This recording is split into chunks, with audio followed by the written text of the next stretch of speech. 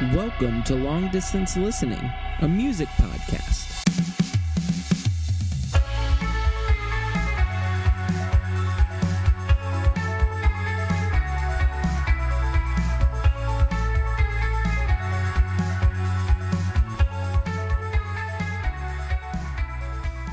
Hello and welcome to Long Distance Listening. I'm Andrew.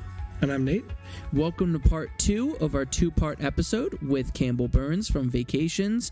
If you haven't listened to our first part with Campbell, we discuss just general questions about vacations. We talk about touring. We talk about theme of Forever in Bloom. We talk about album artwork and just a bunch of stuff, just general questions.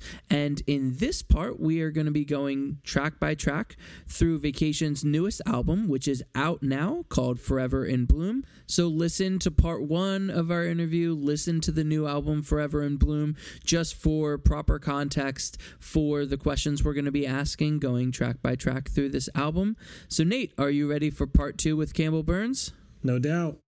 Before we get started, we want to let you know about a new album coming out very soon, which is called Something to Lose by Better Person. It comes out October 23rd. And this record is the culmination of Better Person's desire to nurture intimacy through tender balladry. Here's a quick clip from the title track, Something to Lose.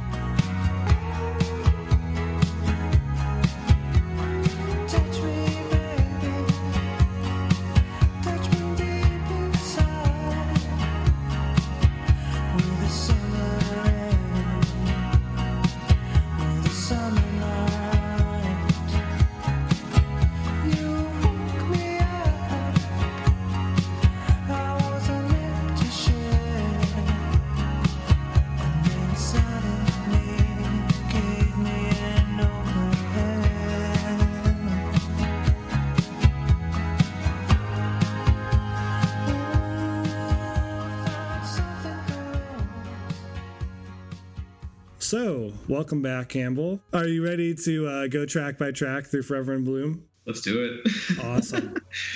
So first up, we have Floraison.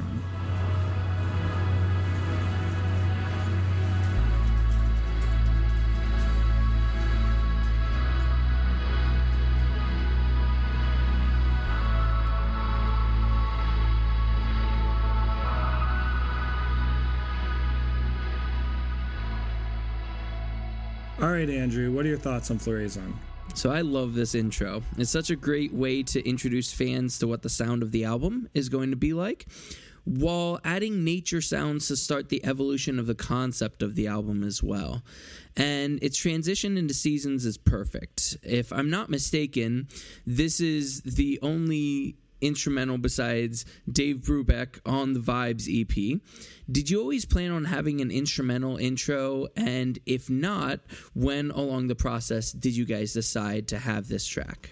I feel like it was very early on that we wanted to have an instrumental, or not even like an instrumental, like to intro the album. We just wanted a really big statement kind of track. And I felt like we actually tried to write that song several times, but it wasn't really coming together. And Seasons was the right pick to kick off the album, but we were like, well, it feels kind of weird just immediately going into that drum break that Joey bashes out, you know? It's like, it's a bit abrupt. So we just kept like trying ideas out. And then I think in the second week, towards the end of our sessions, we were, talking about this with Oscar, and we were like, well, what do we do? What are your thoughts? What's your perspective? How can we get around this?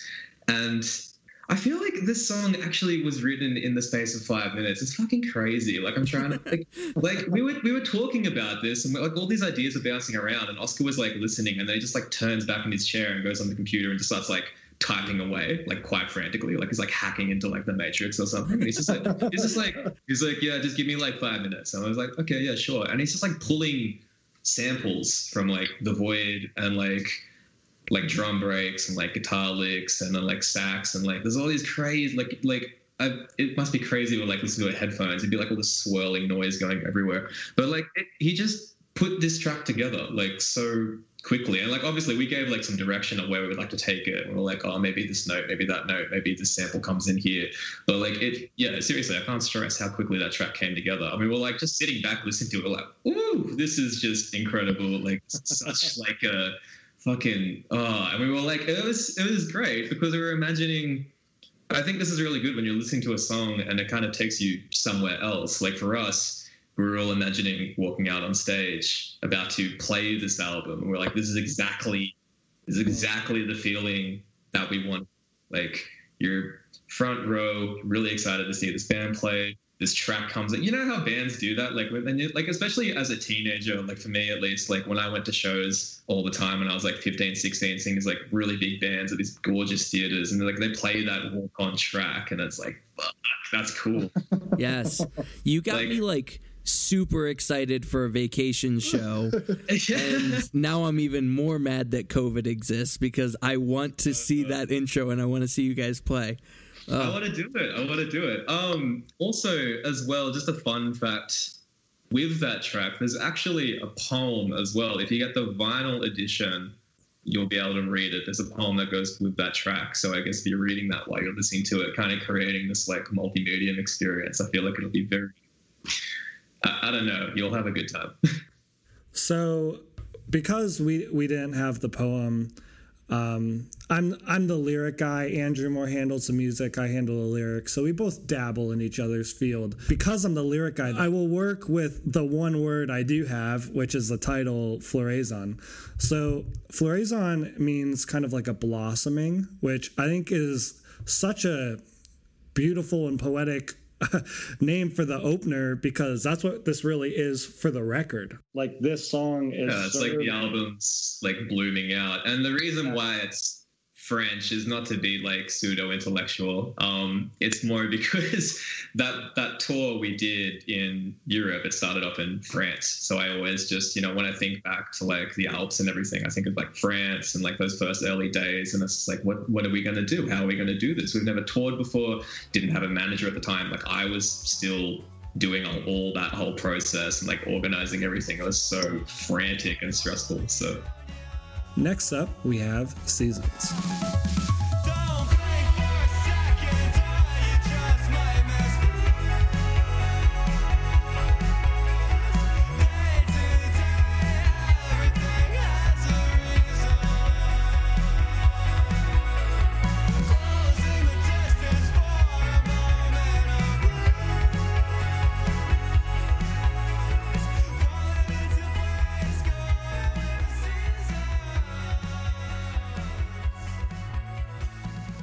All right, Andrew, what are your thoughts on Seasons? So this song hits so hard, and Campbell, I think exactly what you said about needing that intro track. Like I hadn't actually pictured this song without the intro track, and you're so right. It would feel weird to jump in that hard after nothing, like if that just started the album. But this is the perfect song to start the album, kind of from actually having a full fleshed out song. But the intro leading into it now I even love even more, because I go, man, you take that intro away, you take that first track away, and the song doesn't hold up as much, just because it would feel awkward. But I love this song so much. The instruments are catchy and help introduce your indie pop sound. The mesh of the guitars and synths are so well crafted that it's easy to lose track of which instrument has the hook. There's also some saxophone used in the song, which is amazing. You do such a great job writing hooks for this album, and in this song in particular. Can you talk about your process writing hooks and parts for this track? So, this track actually came from Nate. So, I don't know. This is like, I'm pretty sure he actually had this song around when Changes was being tracked. And I guess, like, I don't know if he ever sent it through or, like, if it was the right fit for the album. But I'm very glad he held on to that idea and sent it through again. Because, like, we're working through it, and we're into the ideas there, and like we're just jamming out as a band, and like I feel like it's sort of our big stadium festival track.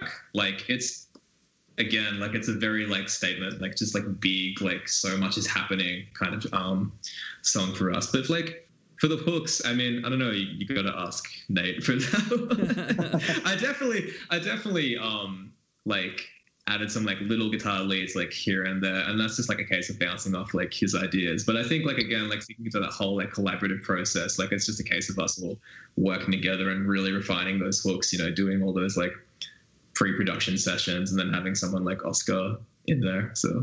So I'm in love with the drums in this song, as well as the melodies and the falsettos in the chorus, and the bright and catchy guitars, as well as the saxophone on the second half of the track. All right, okay, I like everything. But one of the main lines for me is, day to day, everything has a reason. And I think this idea is kind of spread throughout the record, that there's significance and purpose in life, and where you find purpose or how you use your time really matters. But I want to specifically talk about the inspiration for this song as a whole, which you might have to fold again and say, ask Nate. But this song is about the band's first time touring across the world. Do you mind kind of sharing some of the memories and feelings that helped inspire this song? Yeah, this album is loosely chronological with our experience of touring, and especially that world tour and Europe. So for me, Seasons sort of places you at the start of that journey. Like you've heard the album kind of blooming with Florizen, and now it's like you're here with Seasons. So it's sort of like our first few days in France, and also that initial flight over. I mean, while we were flying, at least my thoughts were just like, how is this happening? Why is this happening? And how is it going to go? Like, there were so many questions, and I've never had that experience. I had no idea what the outcome was going to be. Like, how many people were going to be at our show, and how's it all going to go ahead? So I feel like that song is really just kind of encapsulating, like, kind of that sense of like fear. Like, this is going to be scary. This is going to be really character building. But if I really want to be like the musician that I want to be, then I'm going to have to go through experiences like this and really like test myself. So, and also as well, it's like I've sort of done this before. Like, I think the second verse touches on that, if I can remember my own lyrics, but like, it's like, I've played so many shows in Australia. Like, why is this any different? Like, sure, it's another country, but when it gets down to it, you're still just performing for people. It doesn't really matter if the place is different or like, you know? Definitely. So next up, we have Lavender.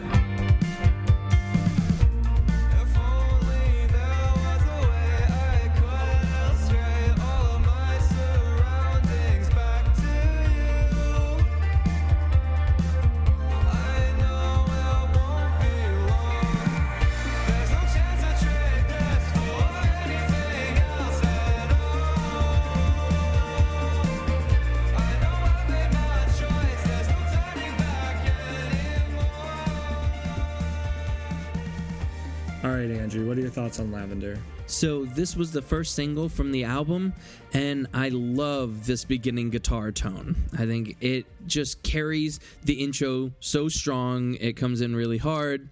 And once again, in this song, there are hooks for days, and there's even a really great and fitting guitar solo.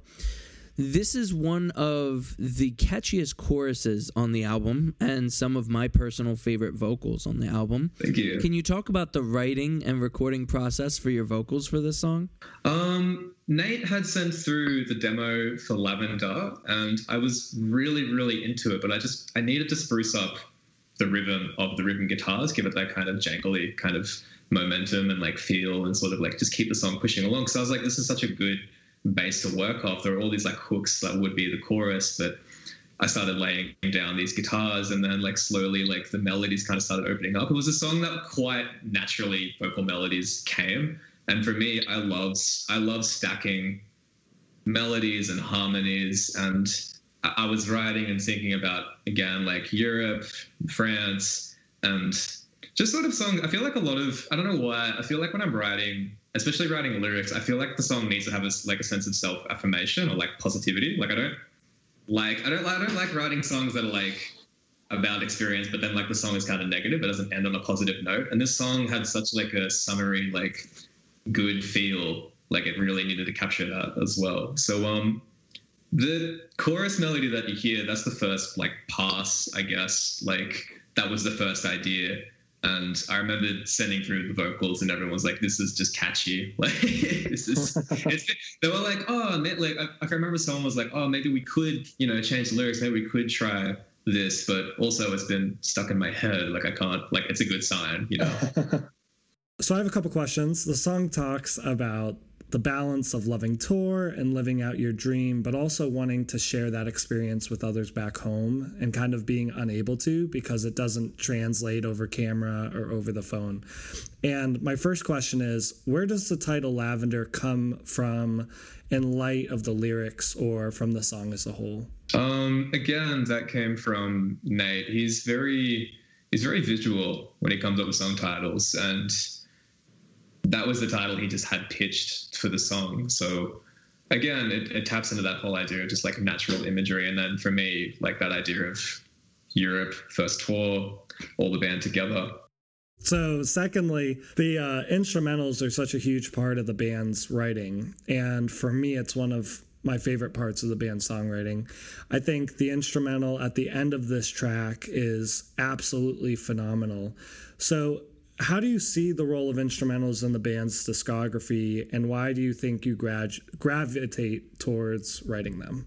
I mean, it's funny that you say that for this case, because like I remember it was really, really late at night. And again, this is just a case of me mucking around with my little home studio set up. I had my guitar plugged in, and I decided to just throw in a distortion plug-in, and I just cranked it.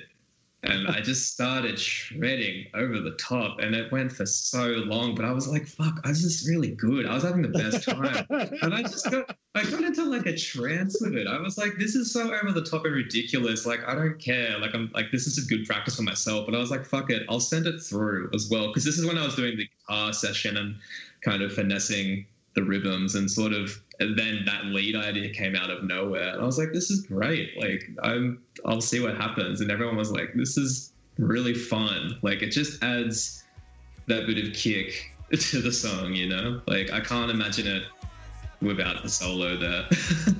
Yeah, for sure. Next up, we have Actors.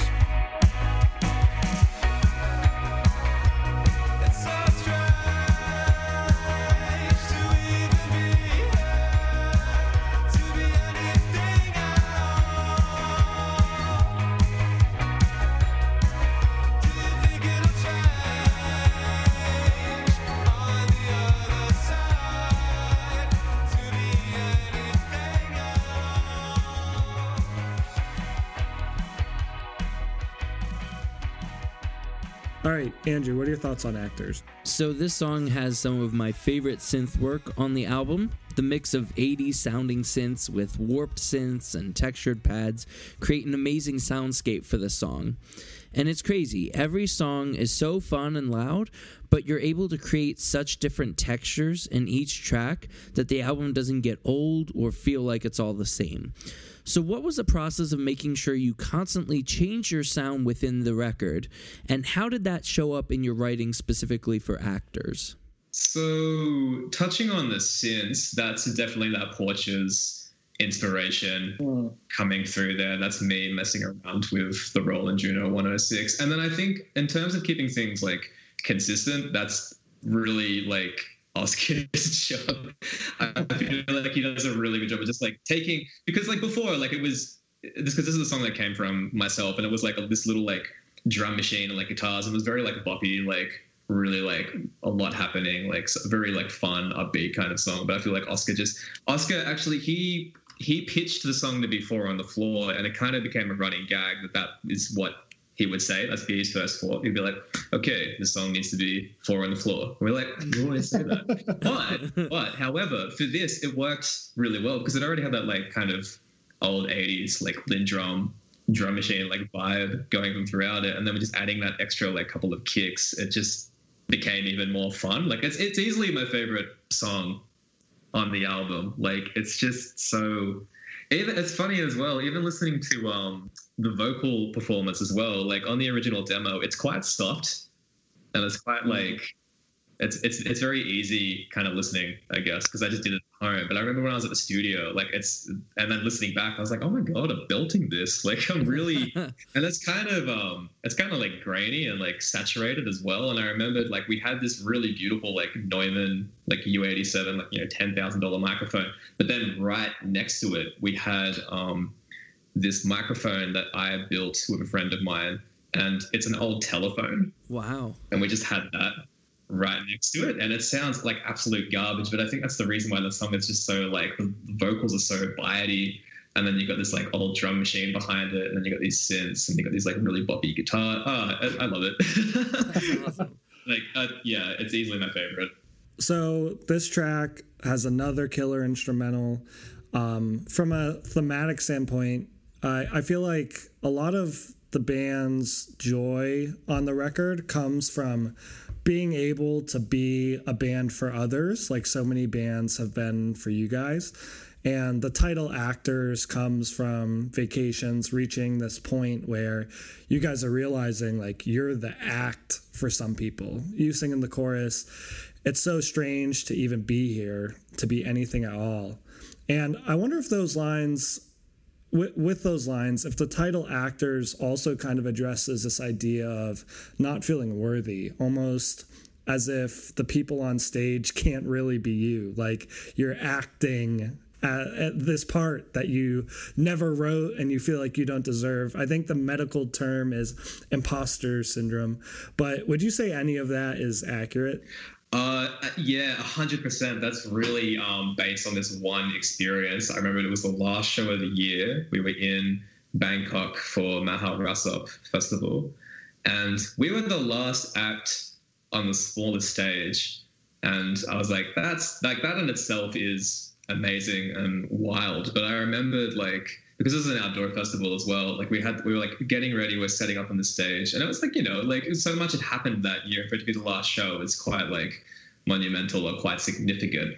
But then like as I was setting up, like in the distance on the main stage where thousands of people are watching this band, the band was Slowdive, and they were currently playing their set, and we had to play after that, which makes no sense to like no sense at all. Like one of like my like I really like that band is so like inspirational to me and really influential to my sound and guitar tone, like especially growing up. And the fact that I'm playing after them, like regardless, it's on a smaller stage, but seeing them in the distance and like they're playing, and it's just like it. Yeah, I can't. Oh my god, it makes no sense. Seriously, like I remember I was just like I was just standing on the stage and I just started like tearing up, and I was like, I need to be setting up right now, but I'm so like transfixed and like how much it means to me. And I was like, oh, like I then snapped out of it. I was like, fuck, we have to play like right now. Like, yeah. So it's just like kind of it pretty much is based off that one experience. I mean, again, like definitely instances in Europe, but specifically that moment in Bangkok for me. Well, for what it's worth, we think your platform is very well deserved. Thanks. So next up, we have Time Crisis.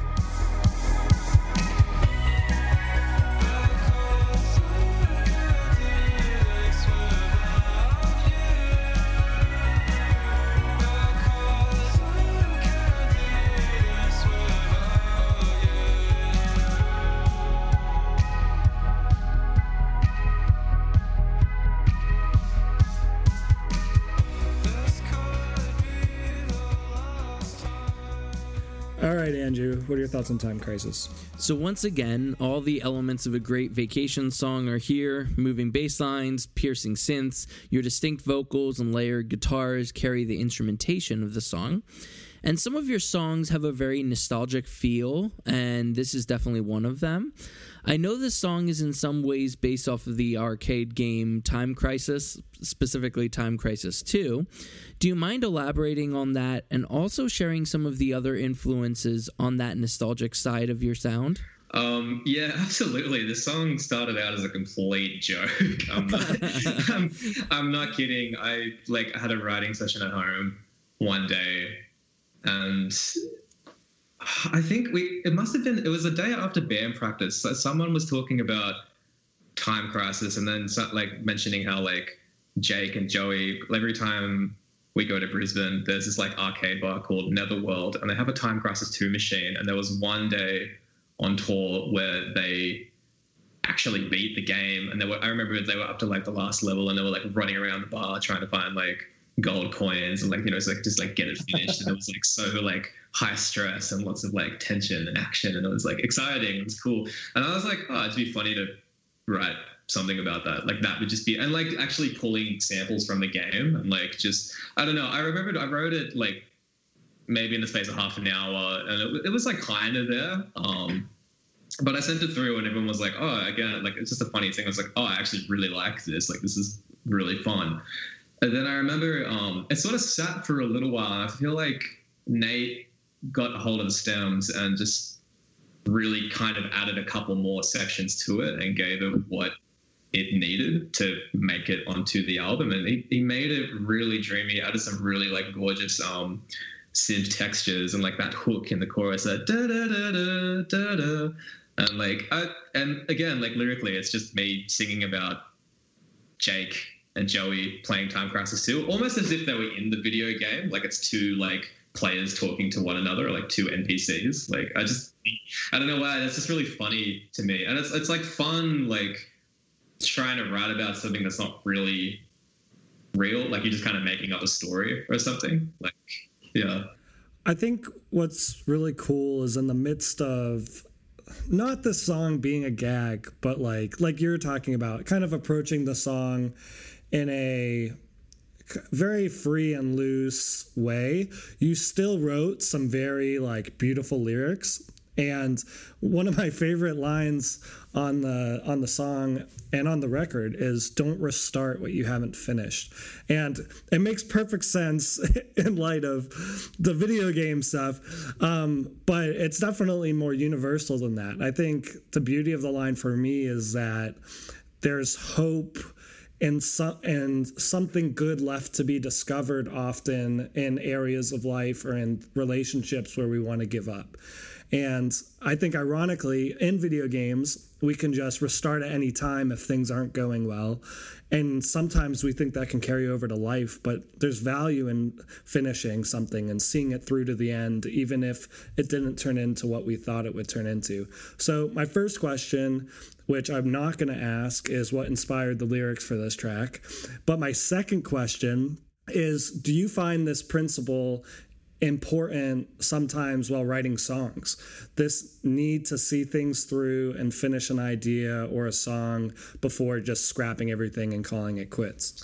I think so. And I think so especially for this album and what the album was going to mean for us. I think everyone at some point probably had this feeling of like, oh, what's the point of like this band? Where am I going? What am I doing? And I think like, again, that lyric was kind of written like I wrote it like as a filler, and then I was like, oh, that's actually kind of cool. I was like, it's kind of dumb, but I'm like, it actually has a lot of meaning. Yeah. But yeah, I feel like everyone at some point had moments where they kind of wanted to call it quits, but it's like, well, we've come so far, like let's just see this album through, and like let's just see this experience through together and see what it's going to bring for us, and then, you know, see what happens after that. Well, we're glad you saw it through. Next up, we have the track Glow.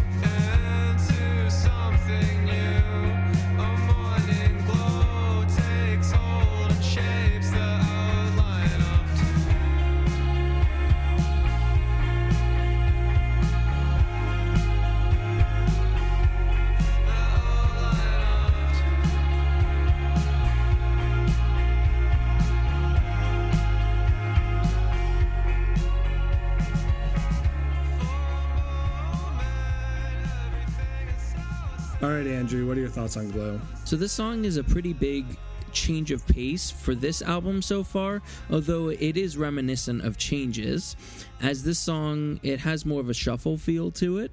So you adapt so well vocally to this change of style with the melody, which uses longer falsetto notes, and the cadence, which is just so rhythmic. Though the track sounds so natural and simple, that doesn't mean it's easy to write, though it may have been.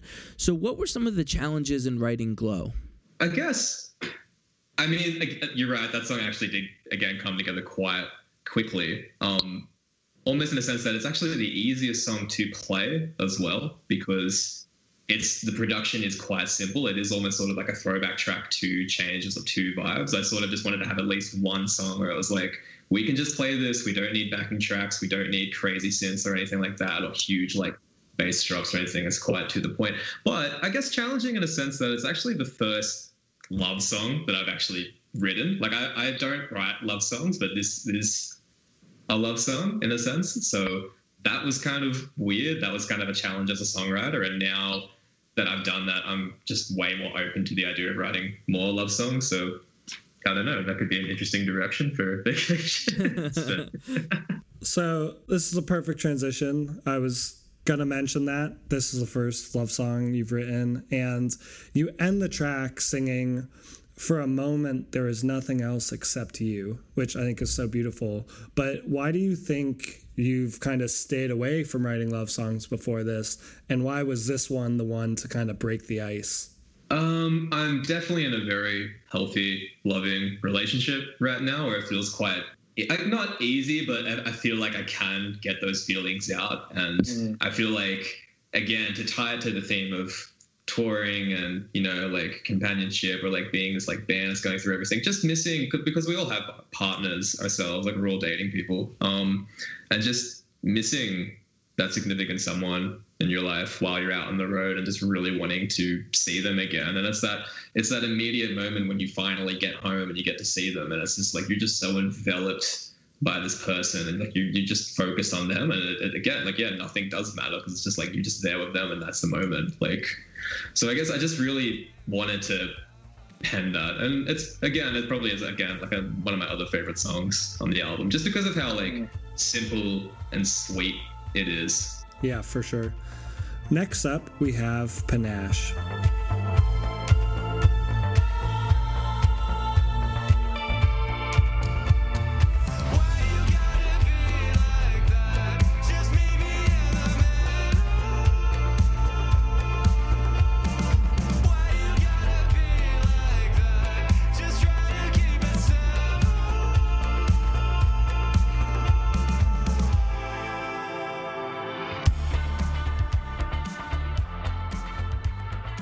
All right, Andrew, what are your thoughts on Panache? So this is one of my personal favorite songs on the album. It has a sound that will shock most fans the first time that they hear it. It has such a great bass groove. It has ethereal vocals throughout, and such a catchy vocal performance by both yourself and Sarah Sykes, and then a really cool addition of adding Craterface as well. I really want to highlight the change of sound in the middle of this song, where it changes its whole vibe, the auto-tune comes in, and it's such a great way to create, in my opinion, one of the coolest moments on the entire album. And I know we've talked about this a little bit in part one, but I just want to ask more. Can you talk more about how that later part came into being as well? So that part was definitely expanded upon in, I think, either the first week or maybe the second week. I don't know. It was definitely while we were at the Grove getting the main bulk of tracking down. And we spent so much time, almost maybe too much time. I don't know. I remember at some point it was getting late. We were like, damn, we really need to track another song. Like, we're just spending all this time on an outro. But it was fun. It was like we were having all these ideas bounce back and forth, and it was such like a divisive and experimental and crazy track. Like, it was just so much. I feel like I definitely owe a lot to Oscar there for sort of expanding it further, adding in like drum samples and trying different ideas with Joey on the drums. I remember at one point, I think we kind of wanted to pull back from the trap kind of nature, or like the synthetic nature of the track, and we were trying that. Like, Joey was like really bashing like the ride cymbal, and it was sounding more like guitar focused and rocky. It just wasn't sitting well. It felt like you were going down the path, and it was like, I don't know, it's just like it's like, no, go back, like go down this other one, like this is the right one, like this feels good. And we just tried so many different things, and it was definitely the most collaborative track as well, because of like, again, having people like Sarah and having people like Craterface. So there was just everyone in the room, and again, like just so many ideas going around. We really like just experimented and just had fun, especially like singing with auto tune or something, or just hearing 808s over a Vacations track. Like, it sounds so dumb, but it works really well. And I think it's good. Again, I think I might have touched this before, but I think it's just good to push yourself as an artist and as a person and just try something new. And if people don't like it, they don't like it, but it's going to pull in other potential fans or other potential listeners where your older stuff might not have grabbed them in the first place. This track might be the one to do it. And I think it's good to have that balance of, as a manager would put it, light and shade throughout an album. Like, it would be so easy for us to just write 12 glow sounding tracks and like kind of go down the same path as before. But I don't know, why not do something like this? So thematically, and as you mentioned also from an instrumental standpoint, this is definitely a diversion from Glow. Thematically, whether it's talking about the same relationship or not, it's definitely, you're not carrying the same sentiments as you were in Glow. And oh my god, I didn't even think about that. That's really funny. You can, if you want to build off that, that's fine. I find it really interesting how people interpret tracks, or how, like, you know, their personal experiences can affect like the overall experience. So just, there's so many variables when you're listening to a song. So like, no, I will clarify, no, that song isn't about my experience in Glow and also current experience, because I'm still in a relationship. but it's kind of touching on more people I've encountered in the music industry and my journey as an artist, and people that are sort of appearing to want to work with you or work in your favor or do something for you, but then it's kind of like, well, what are you doing? Like, you're not really doing what you said, or you're kind of being slack, or it's like there's an error in communication here and it's not working out. And it's like, come on, like meet me in the middle, like in the chorus, like let's work this out however it goes, you know? Like, yeah, that makes perfect sense. And we're glad your relationship's going well. So I think you do such a great job, and Nate, of writing the chorus parts from an instrumental, but also you specifically melodically. They're not just catchy, but they're also just such great sing-along parts, which I think is one of the huge draws to the band, that you're such a sing-along band that people, when they want to go to a show, they want to sing every word. And in a lot of the choruses, you keep things simple, you use repetition, and the lyrics are not overly poetic or confusing, and you wrap it all with a very memorable melody. And this track, again, is a great example of that. How much do you guys think through that sing-along factor, specifically with this track, and how much are you thinking through that with other songs as well? It's funny that you mentioned that, because it's only sort of dawned on me recently that, because I've been writing lyrics for other songs here and there, but just, I think a chorus needs to be simple. It just needs to be to the point. I like the idea of having like really flowery, almost like verbose kind of sounding verses and bridges and other sections, whatever they might be. But getting to the chorus, it's like that should just summarize the whole thing. Like, you don't need to go full Shakespearean on your listeners. And I don't know, some people can do it and it kind of works, but then I feel like sometimes I'm like, I can't sing this. Like, this is just not, like, it doesn't flow, or it's like confusing, or then people sing the wrong lyrics. So I think like it's just important to have a good, simple, catchy hook. And why not do that in the chorus, you know? Yeah, for sure. Next up, we have Something Here.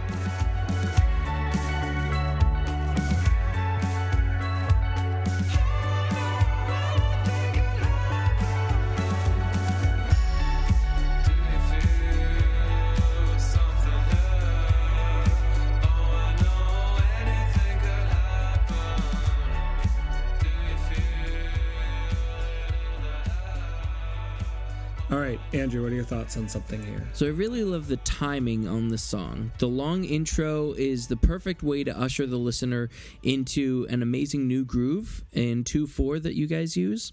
You're also singing mostly in your lower register during the verses, and then jumping to your high falsetto in the choruses. And this song has one of the best vibes on the album, in my opinion. So can you talk about the use of 2/4 in this song, and the challenges and benefits that changing to a different time signature created for this song? So Joey, I remember this. At one time at band practice, Joey literally said, like, we should just have a song in 2/4. Like, I'd just love to try something like that. And I was like, 2/4, eh? What does that sound like? Like, I actually couldn't imagine what 2/4, even though it's, you know, it's just half the beats in like 4/4 signature, like stock standard signature. I was just like, what would that be? So I went home and just opened up Logic and then just changed 4/4 to 2/4. And I was like, cool, okay, like, let's just try mucking around. And I was like, again, this is like when I was really getting into the synths and like, again, like that Porches kind of sound and really just experimenting. And I was like kind of getting dancey and groovy. And I was like, this is fun. I really like this. Like, it's just such a groove. And I especially because the album does head in such a dance territory, at least for us, in some other songs later on in the album. And I just thought like it'd be good to sort of keep expanding on that theme and just trying something that's more synth focused rather than guitar focused. So it was just a sort of a way for me to open up my songwriting and again challenge myself and grow and develop as a person. So I mean, with that, keeping it in mind of synth focused and then also the 2/4 time signature, I think that just really was beneficial. And it's just like, yeah, again, a different flavor for the album because I think every other song is in 4/4. So just something a little different, you know? So this song has easily grown on me the most while listening to the record. The first time I heard it, I was thrown off, whether it was the 2/4 or just the whole aesthetic. I was like, what's going on? I was not expecting it, but it's so cool. And it plays such a unique role on the record. The main line, I know anything could happen, I think reflects a huge theme of the record, which is the possibility of the unknown.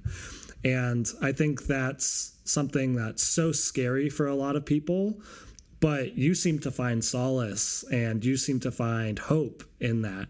So why do you think you have that attitude? I'm not entirely sure. I don't know. I think I, again, might have touched on this before, but I just like writing lyrics. Like, I'm not trying to write a self-help book, although I feel like maybe one day you could collect all the lyrics and create a book out of that. But I just like lyrics that are kind of life-affirming or hopeful or like are inspiring, like just sort of like, essentially, if you could really boil it down, everything's going to be okay.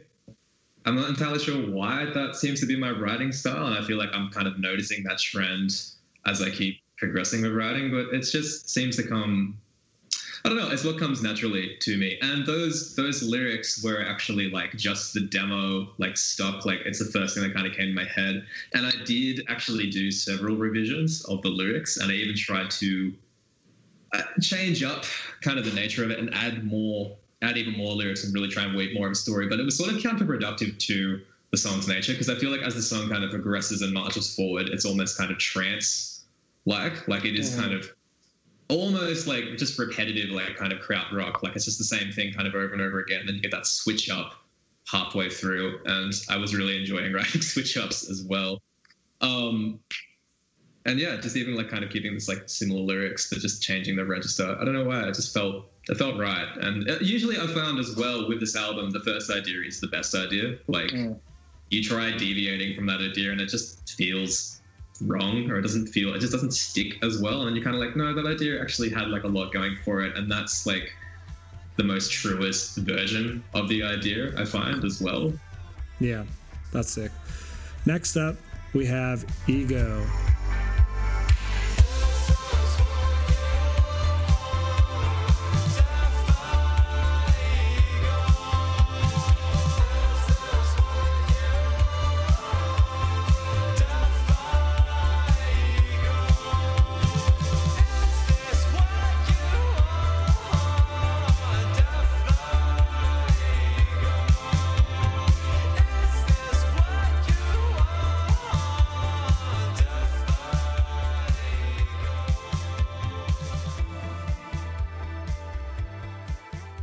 All right, Andrew, what are your thoughts on Ego?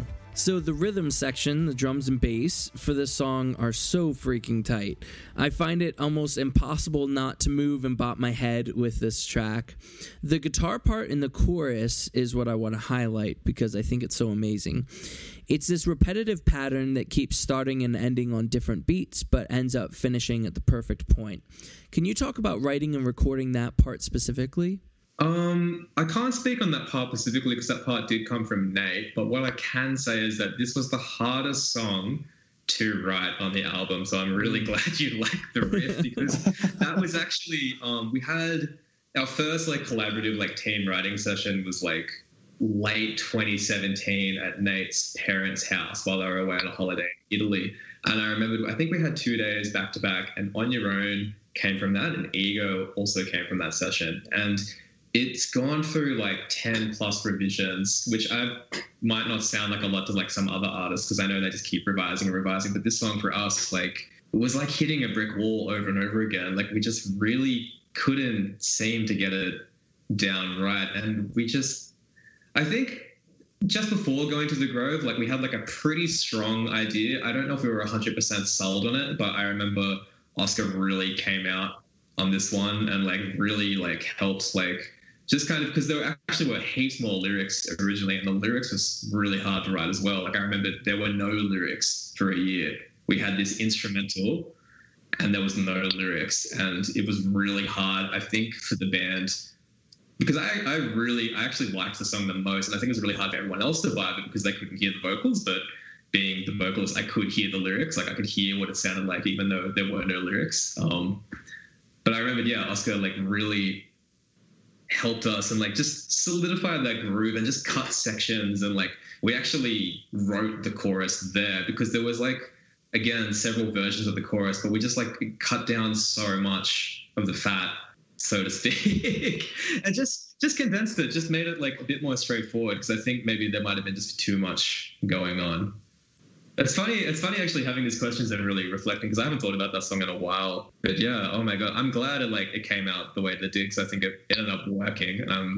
And we stuck with it. But there was definitely a point where we were like, this isn't going to work for the album. We're going to scrap it, or it's going to be like a B-side. But then it ended up staying by having someone like Oscar coach us through that track. So vocally, the verses and the chorus come across as very confident, very forward. And in the chorus, you sing, "Is this what you want? Death by Ego." It sounds very playful and funny with the harmonies and the lyrics. It's very bright. But then the bridge just takes a totally different approach vocally, for me at least. It feels yearning, it's pleading, it's longing. It feels more serious and more tender. Do you mind sharing how you approach this track vocally in light of the theme of the song?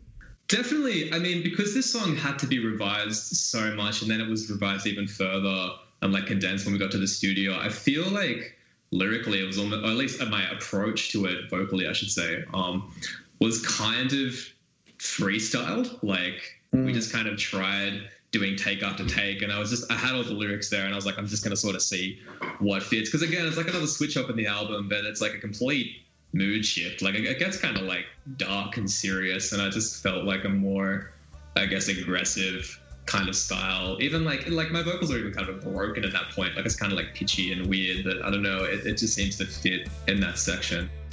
Next up, we have Peaches.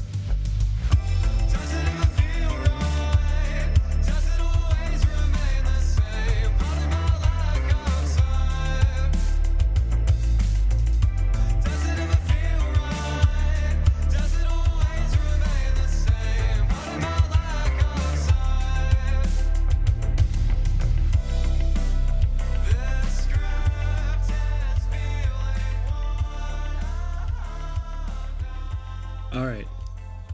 Just confirming the song is not about ass.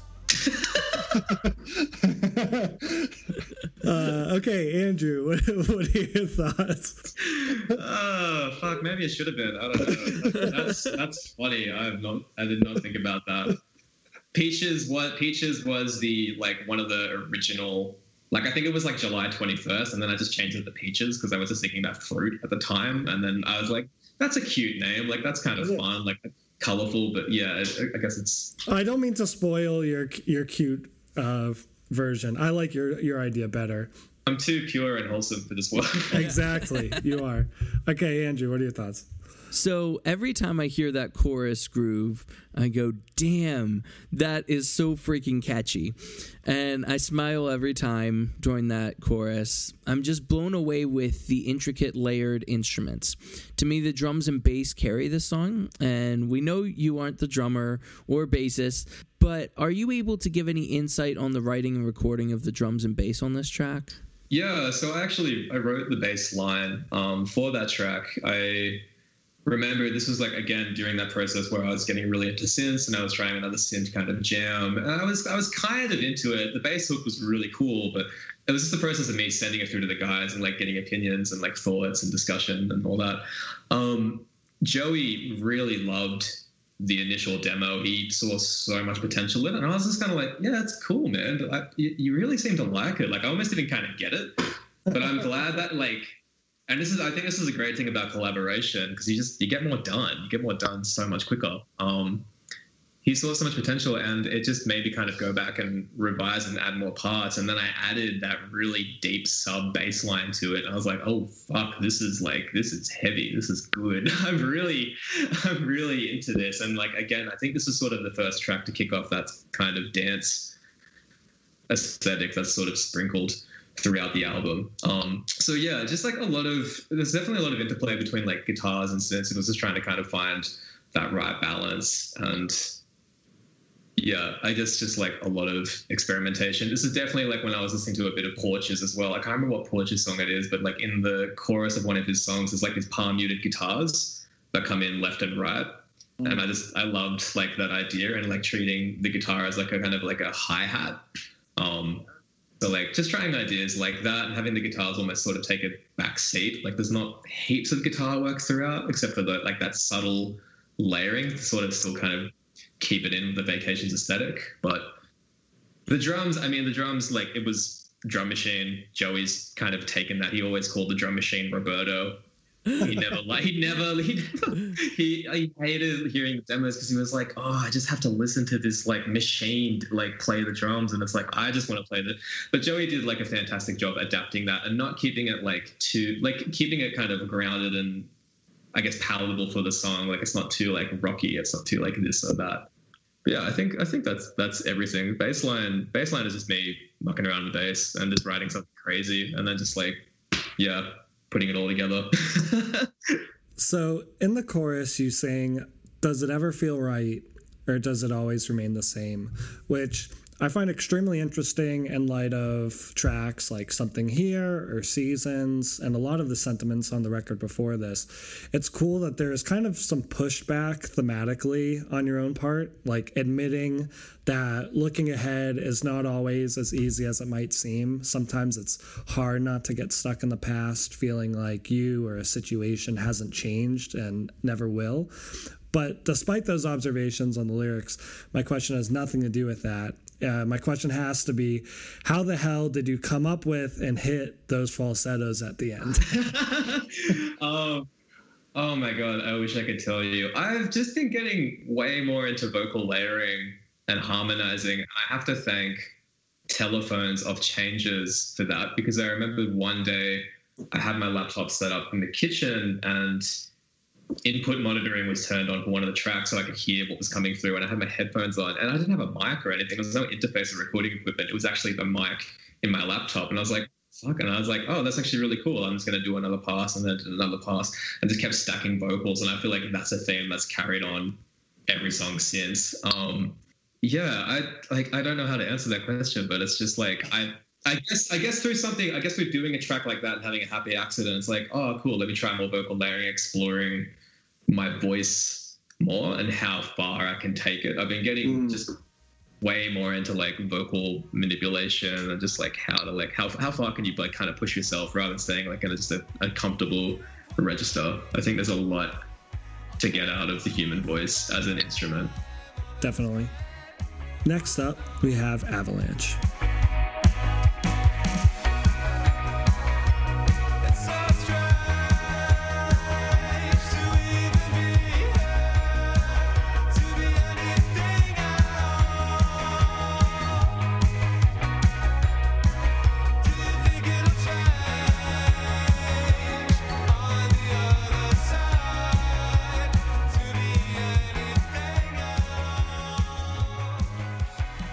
Andrew, what are your thoughts on Avalanche? So the guitars usher in the signature Vacation sound. It's catchy, unique, and utilizes the best parts of your songwriting.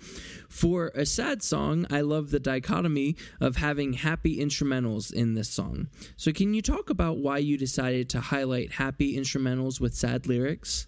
That's really interesting. I don't think of Avalanche as like a happy song. Like, I don't like instrumentally at least. Like, I guess it sounds kind of right, but I don't know. I feel like it's kind of like dark and like rocky to me. It'll definitely like go all out, like that last chorus and the bridge and like that big crash as well, like just before it. But yeah, I don't know how to answer that. Like, I think it's just interesting that's how you kind of experience the track, and I find that like, I don't know.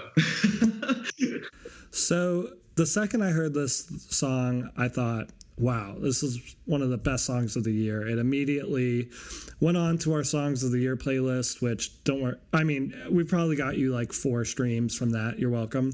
And no, I'm just kidding. And it hasn't gotten any less enjoyable after the many listens I've had since my first listening.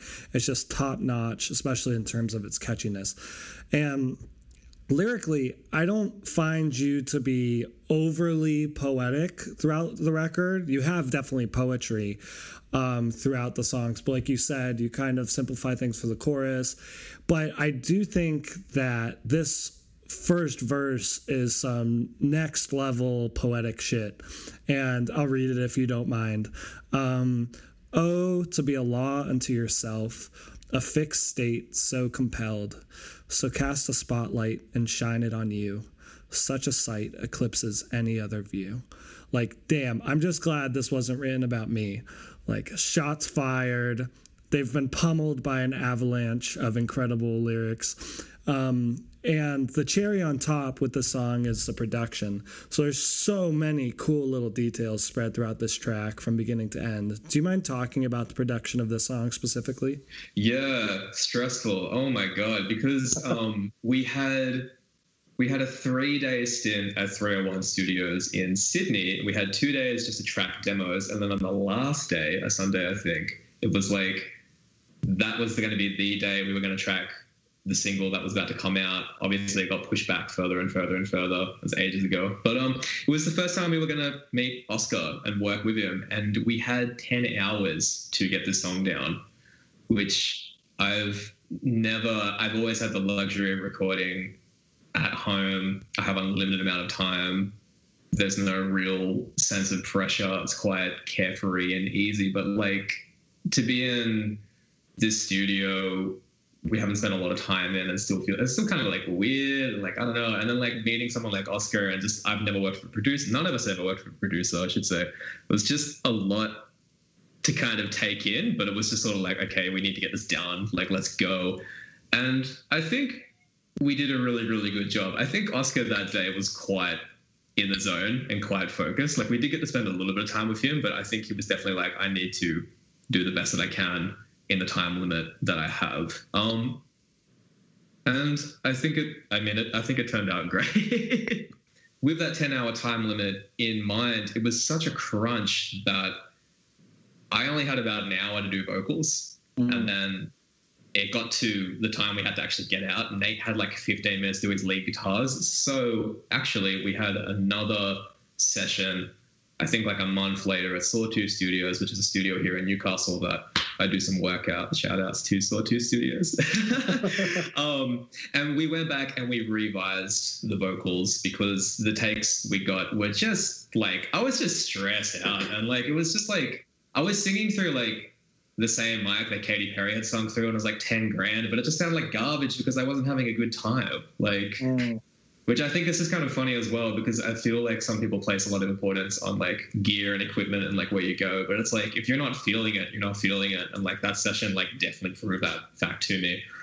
So we got to have another session where I could spend more time tracking the vocals, and then Nate actually got to, you know, have a good amount of time to get his guitar parts down. And I think like that definitely actually completed the song. But then, we did some subtle layering as well. I did a bunch of like one takes, and then we did some stuff in like effects pedals as well. Like, these little laser guitars that you might hear throughout the bridge. I think they come in like from the left and then from the right or something like that.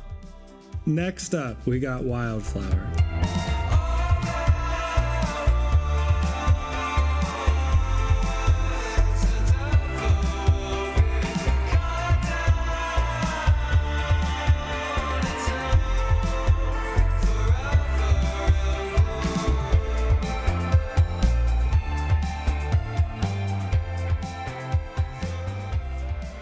Andrew, you're my Wildflower. Oh, thanks. All right. What are your thoughts on the song? So the reintroduction of those nature sounds seems to start to signify our transition to wrapping up the album. This song has some of the best vocals on the album from a performance standpoint. I can hear the passion in your vocals, and I believe the vocals and synths really carry the song. This album has had such an amazing tone for each instrument, whether it's the vocals, the synths, the guitars, bass, or drums. How did you go about creating tones for this song, and how do you know when you found the right sound for each instrument? That's a good question, because I definitely feel like at the time when we were recording, because we only had 2 weeks to get it done, we were sort of under a lot of pressure to just get down tracks fast and really quick. So I actually felt like we didn't get to spend as much time on tone as we would have liked. So it was sort of like we got set up, we kind of did our rehearsals, and then we had like the one tone and just sort of stuck with it throughout the whole album. And I feel like obviously that would have helped give like a kind of unified sort of sound. But also, like, I guess we've been doing this for a little while now. Like, I think this is 5 years. So we all kind of know what we like, and we came in with like a lot of inspirations in mind, and like having someone like Oscar to really help nail each specific tone and help it just gel together in a way that's balanced but dynamic, quiet, and then loud, I think is extremely helpful with that. This song is like, it's really interesting though. It came from Nate, and it definitely has a lot of, because Nate's background is actually beats and like electronic music and just a completely different world to what I've kind of known, where I'm quite, band focused. And I feel like it's kind of this really beautiful mesh of the two, because Nate threw in heaps of like samples and just like this kind of natural kind of vibe, which has always kind of been, I feel like, his aesthetic in his productions. I feel like that's just very him, like when I think of a Nate song. But then like there's the rhythm guitar works for myself, like in the verses, and then there's like big vocals in the chorus. Like I feel like it is an ending to the album. I didn't even think about that as well. Like, not that it's the second last track, but like those nature sounds kind of coming back. Like that's really, that's a really good observation. It's funny how sometimes you don't think about these things, or you just forget them, because it's been so long since I've been in the tracking session, and then COVID being like separated from everybody, like having other people listen to it and come back and be like, oh, hey, like this is kind of reminding me of this. And it's like, oh, damn. So this is one of the only songs on the album that isn't extremely guitar driven, which you kind of mentioned with Nate writing with that more electronic feel. And I was going to more ask a question about that, but I feel like you did a great job of sharing Nate's inspirations and how he kind of set the framework for the song. But I wanted to touch more on the title of the record, Forever in Bloom. That title is found within this track. Do you mind sharing on the process of naming the record? Yeah, naming the record was funny, kind of interesting. I feel like, because I'm trying to remember the original title now, because I remember like pitched it through. The original title of the album was You're Living the Dream Now, because that's something I would hear so much when I returned home from tour. If I went out, someone would be like, oh yeah, you're living the dream now. Like, you're in a band, like you've got all this worldwide fame. And I'm like, well, kind of, nah, not really. Like, I don't know. We're still struggling to make it in Australia, and we have all these fans in the US, but we have no way of getting there. Like, we're in this weird purgatory kind of state. So I remember I pitched that title to the band and kind of like my thoughts and feelings and like the whole idea and context and whatnot. And then like everyone was into the idea, but I think we just kind of wanted to break down the title and try some alternative ideas and see what else we could kind of pull. And then also tapping into that kind of nature sort of theme. So I remember Nate sent through a short list because, again, he's very visual and just thinks of really pretty names. And I remember there was like Bloom, and then there was like a couple of other ones. And then like I really liked Bloom, and then I feel like there was something else that was like Forever, but it was like something else. And then it was kind of like almost like spinning a wheel and just sort of seeing what you're getting, but like just picking out titles and kind of piecing it together and stitching it and just like seeing where we'll go. And that's what we landed on, and that's what felt best for everybody. Next up, we have the closing track, Take Care.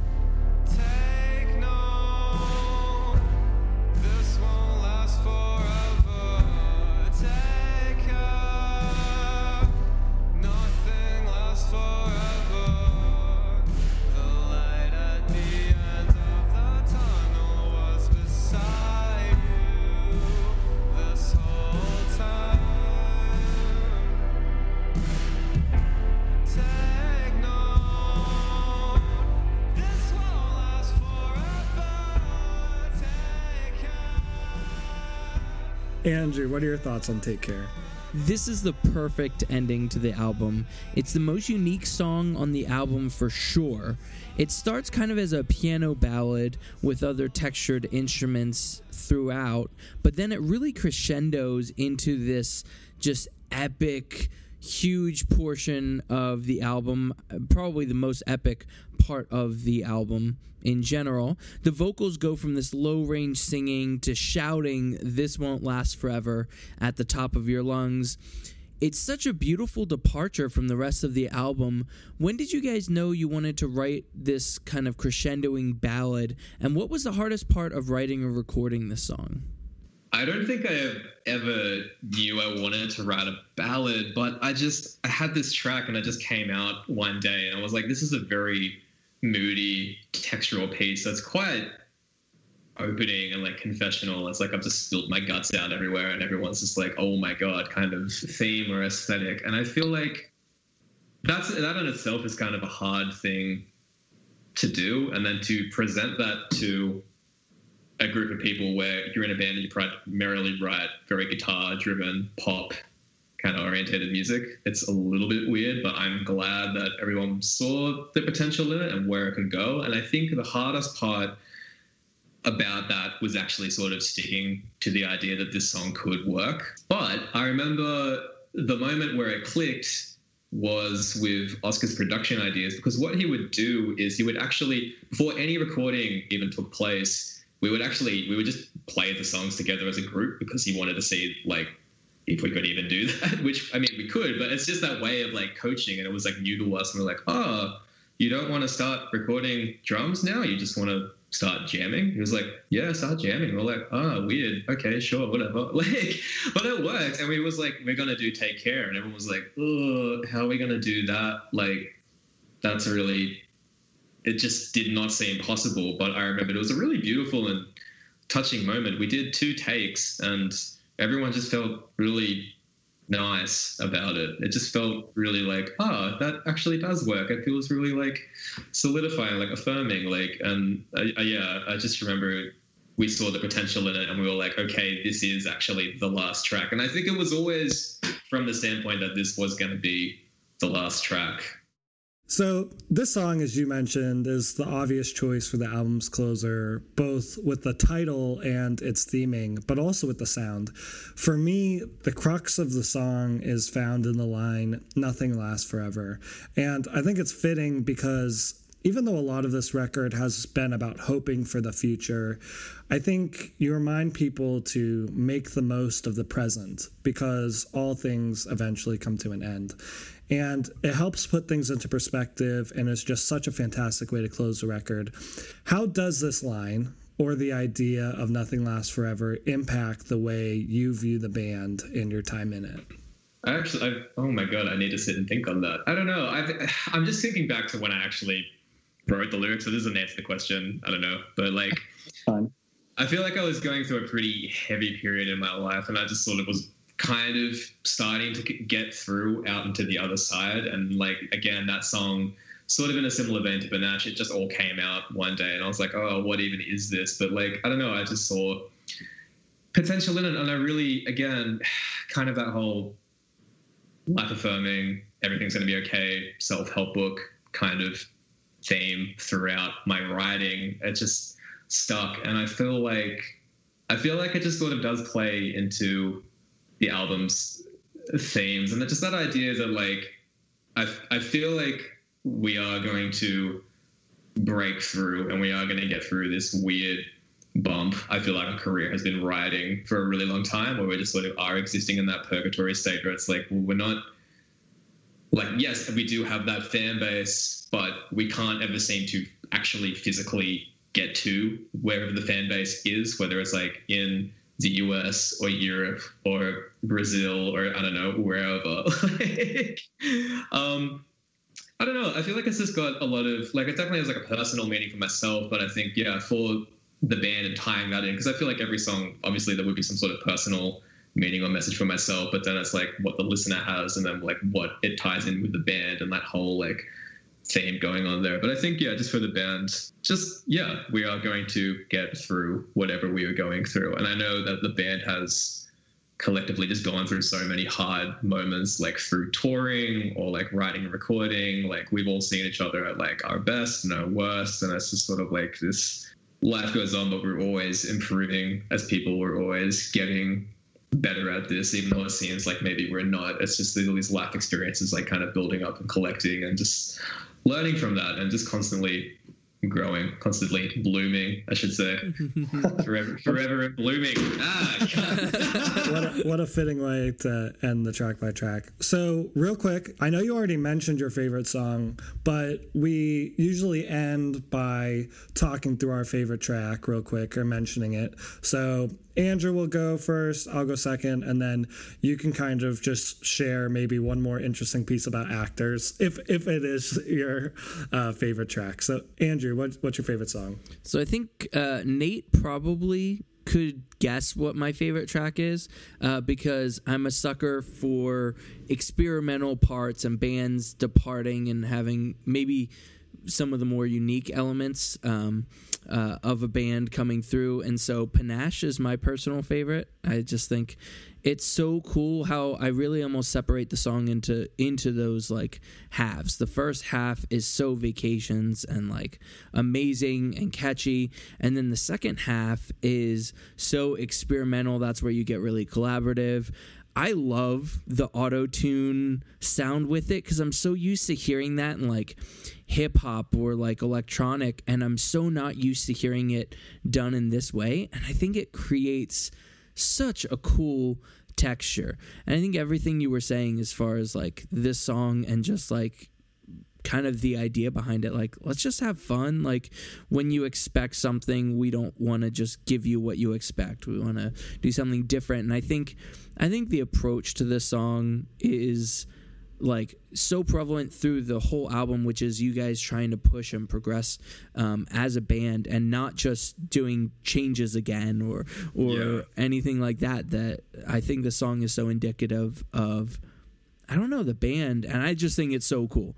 So Panache is my favorite. How about you, Nate? Yeah, so I think Andrew and I both, like, we love indie, we love sharing bands that we feel like are underrated, which is obviously why we have you on, because even though you guys aren't small, you guys are nowhere near as big as you should be. So I think I love having my favorite song be like a deep cut, like something that nobody's gonna say. And yet both Andrew and I are choosing singles. So mine's Avalanche. I think when I heard that song, like, I really liked Changes. It wasn't a record for me where I was like, I'm deeply in love with this. And I didn't know what the band's trajectory was going to be. I didn't know whether you guys were going to take a step forward, a step back, stay the same. And when I first heard Avalanche, I was like, oh my goodness, I can't wait to hear this record, because this song is special. And like, I'm sure if they are able to repeat this, not from a simply sound standpoint, like write the same song, but continue to write this well and continue to execute this well, and the production be this solid, like this record's going to be special. And so it kind of really gave me hope that this would be a special record, and it turned out being a special record. And so I just think when I think about the record, I think this song kind of like jump started me on hoping it would be awesome, and it followed through. Oh, thank you. That's really touching. That's really sweet for both of you. Yeah, no problem. So yours is actors? Yeah, mine is actors. I feel like it just combines the best elements of just like fun, catchy guitar hooks that I feel like we're kind of previously known for, but then just sort of slowly blending in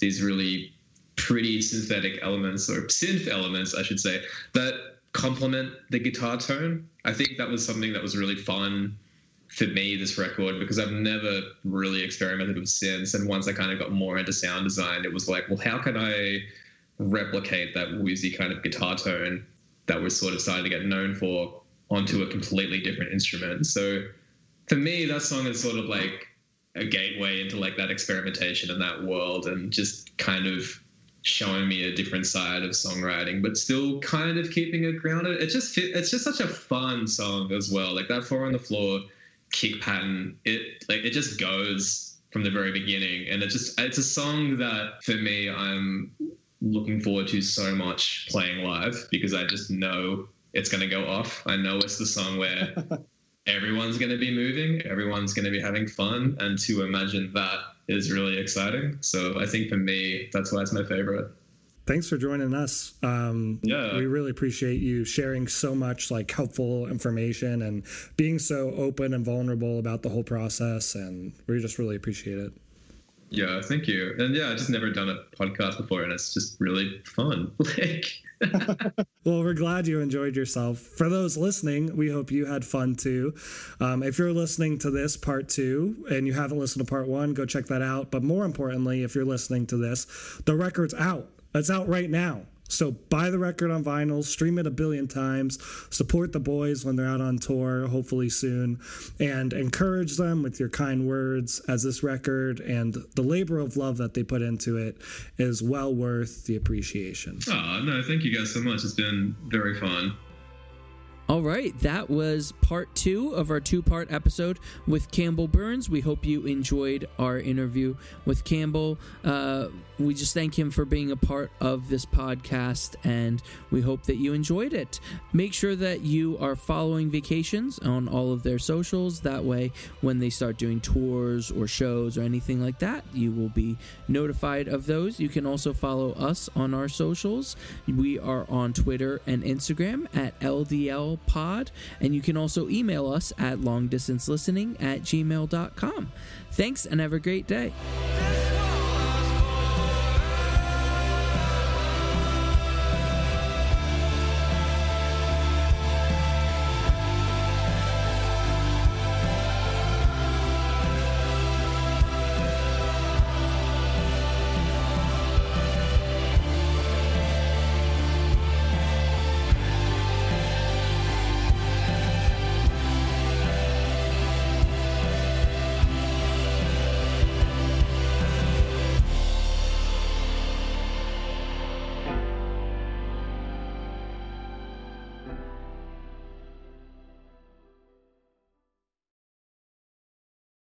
Eleven!